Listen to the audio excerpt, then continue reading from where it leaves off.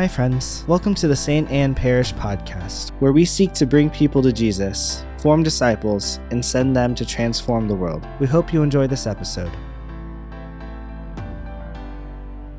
Welcome to St. Anne Parish podcast. My name is Andrea, and I'm here today with Father Kevin. #RevKev. Today we will be talking about all things Dia de los Muertos, which is Day of the Dead, what it is, how we celebrate, and how as Catholics we have received this beautiful tradition and culture, and how we're going to celebrate our loved ones at St. Anne.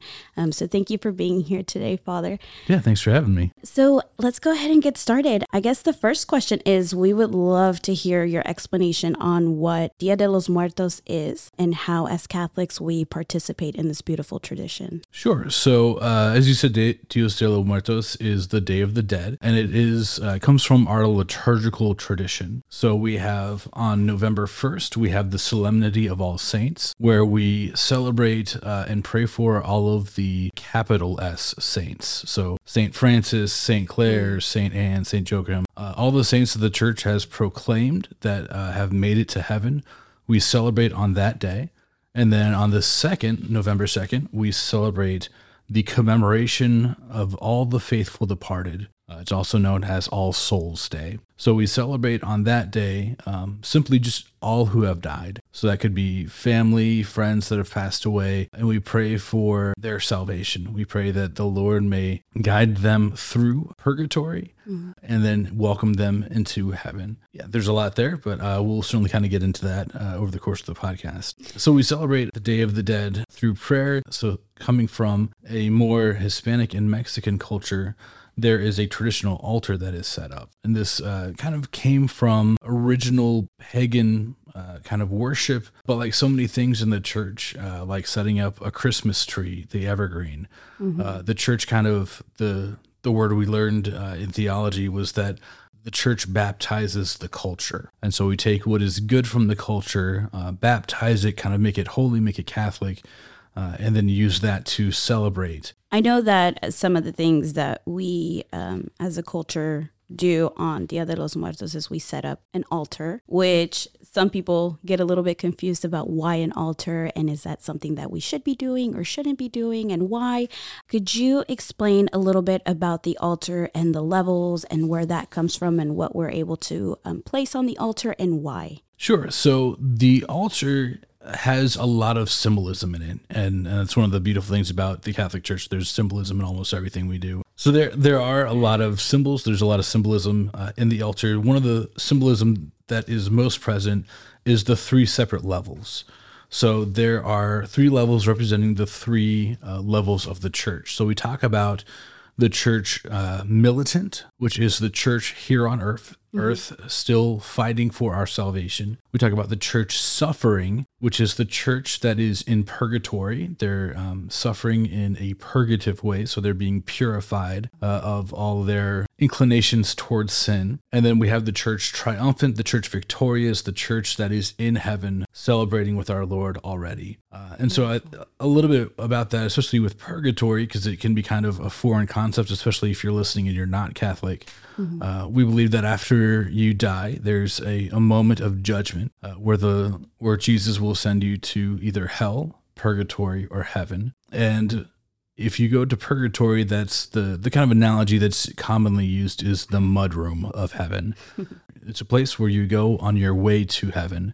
And it's a place where there is purgation, where, again, you're purified of all those sinful inclinations, sinful desires, so that we can be completely pure and ready to meet our Lord.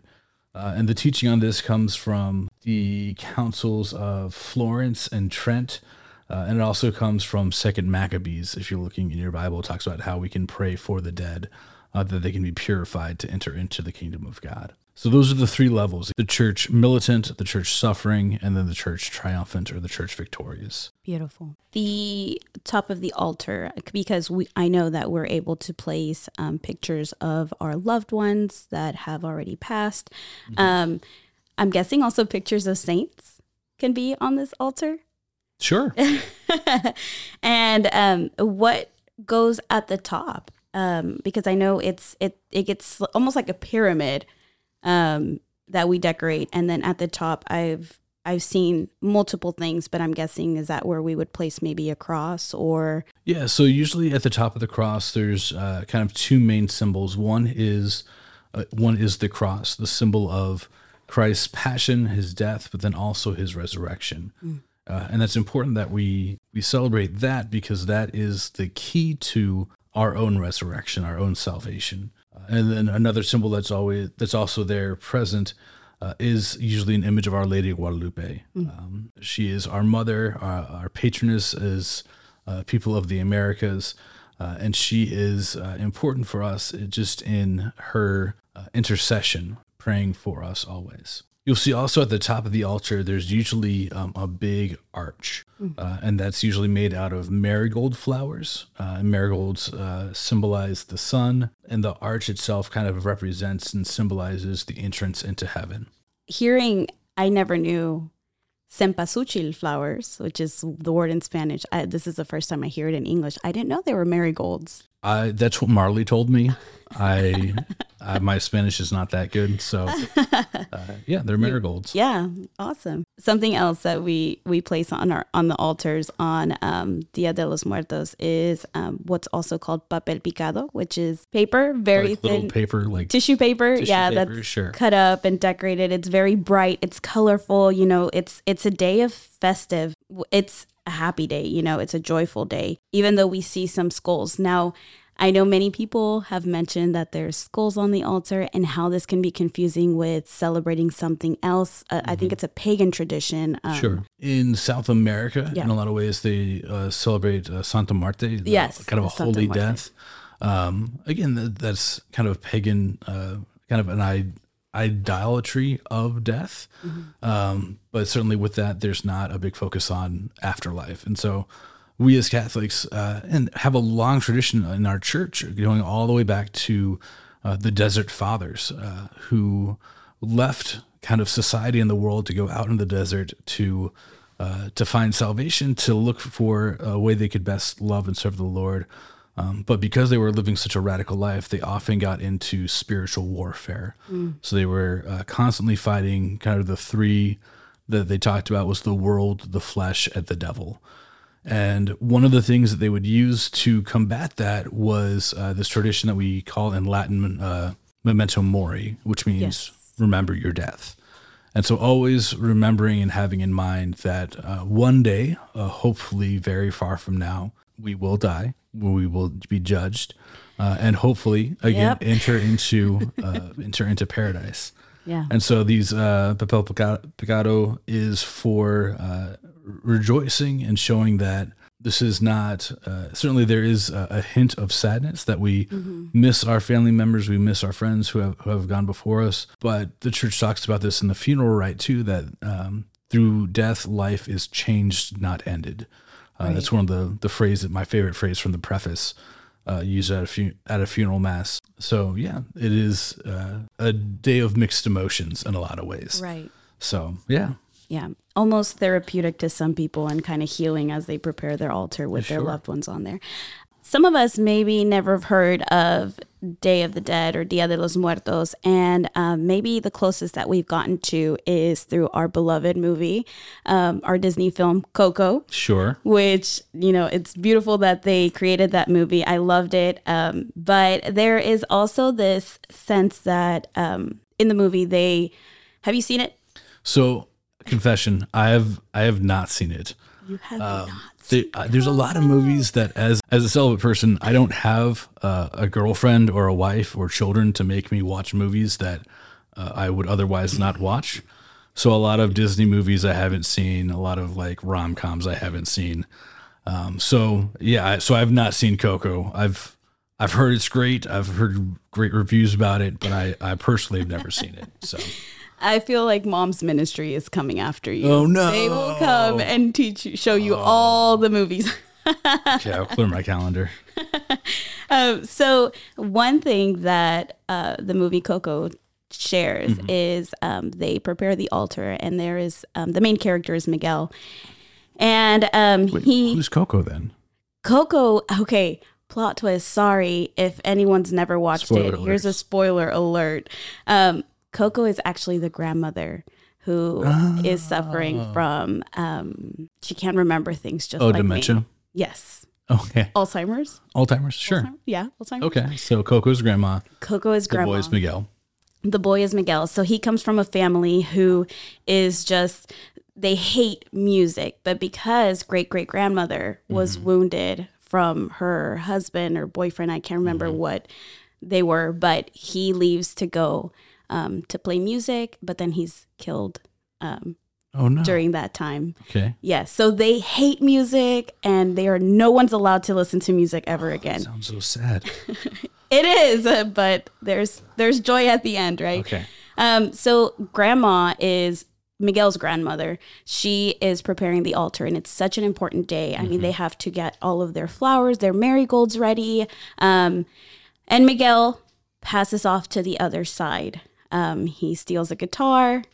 I'll let you watch the movie so you can understand what I'm talking about. But he goes to the other side. And on that day, if your picture isn't on the altar, and this is believed in tradition, you know, many in Mexico still believe this, that if your picture's on the altar and your favorite food is there, on that day, those souls will come to the living, among the living, and be present and, you know, enjoy that day together.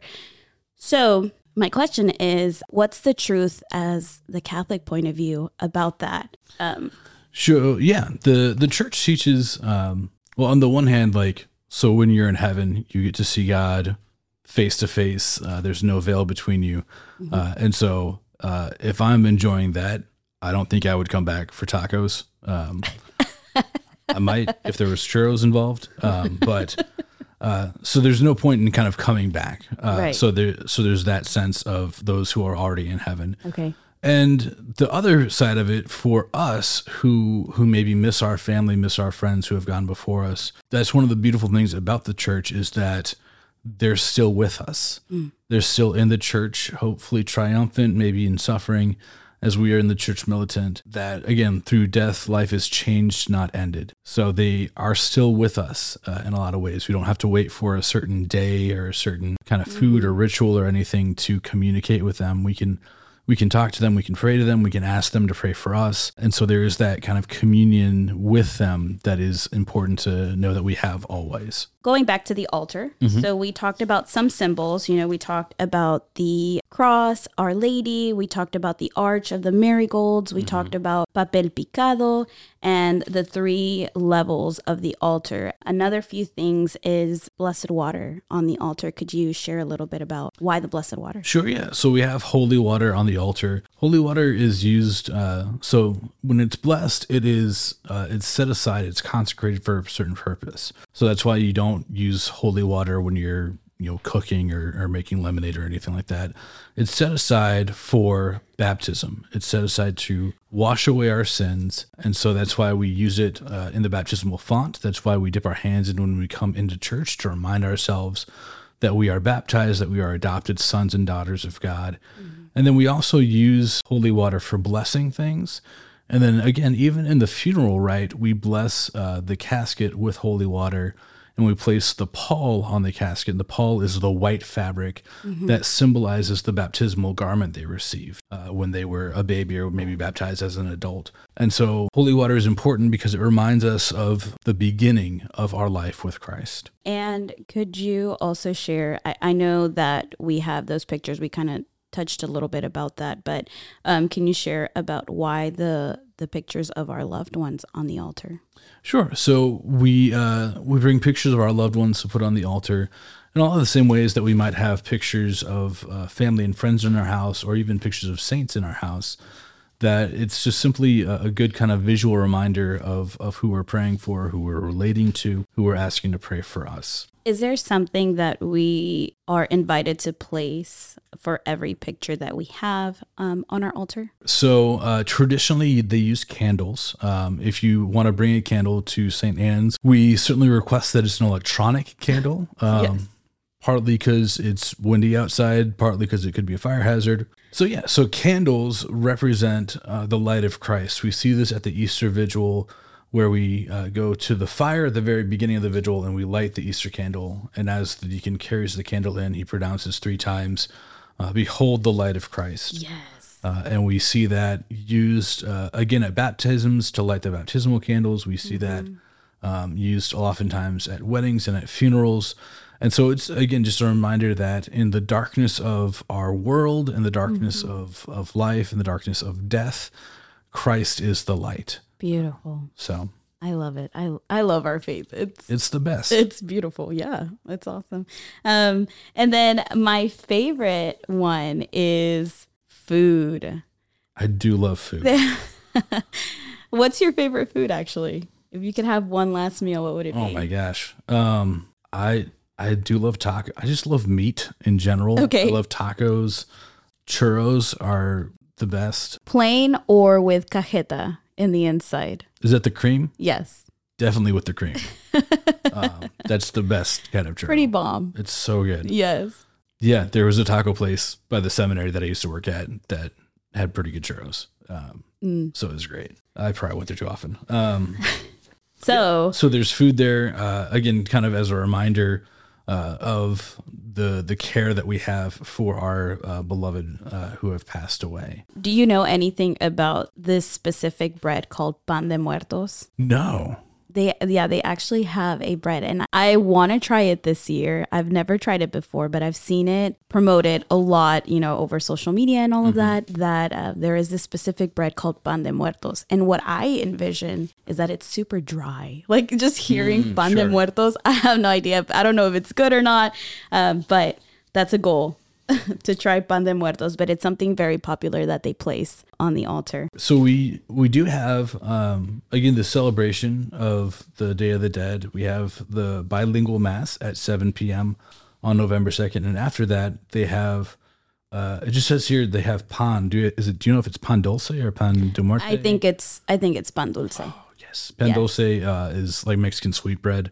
It's really good. And there's also going to be some hot chocolate, which is probably the Mexican spiced hot chocolate. I hope so. I really do. If they say that's not happening, I would volunteer to come and make the abuelita's hot chocolate with some cinnamon. It's delicious. It's better than, hot chocolate powder and abuelitas water. Means grandmother's. So it's grandma's hot chocolate with cinnamon and spice.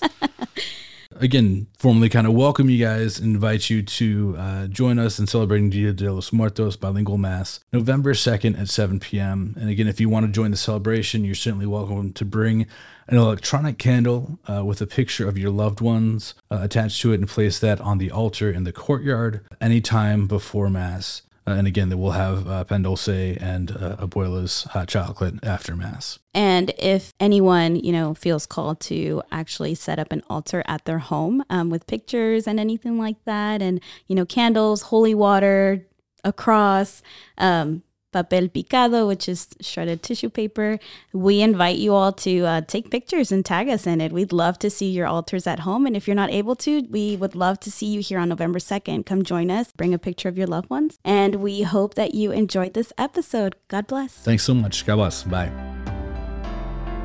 The St. Anne vision is to bring people to Jesus, form disciples, and send them to transform the world. To learn more about St. Anne, go to stanneparish.org. God bless.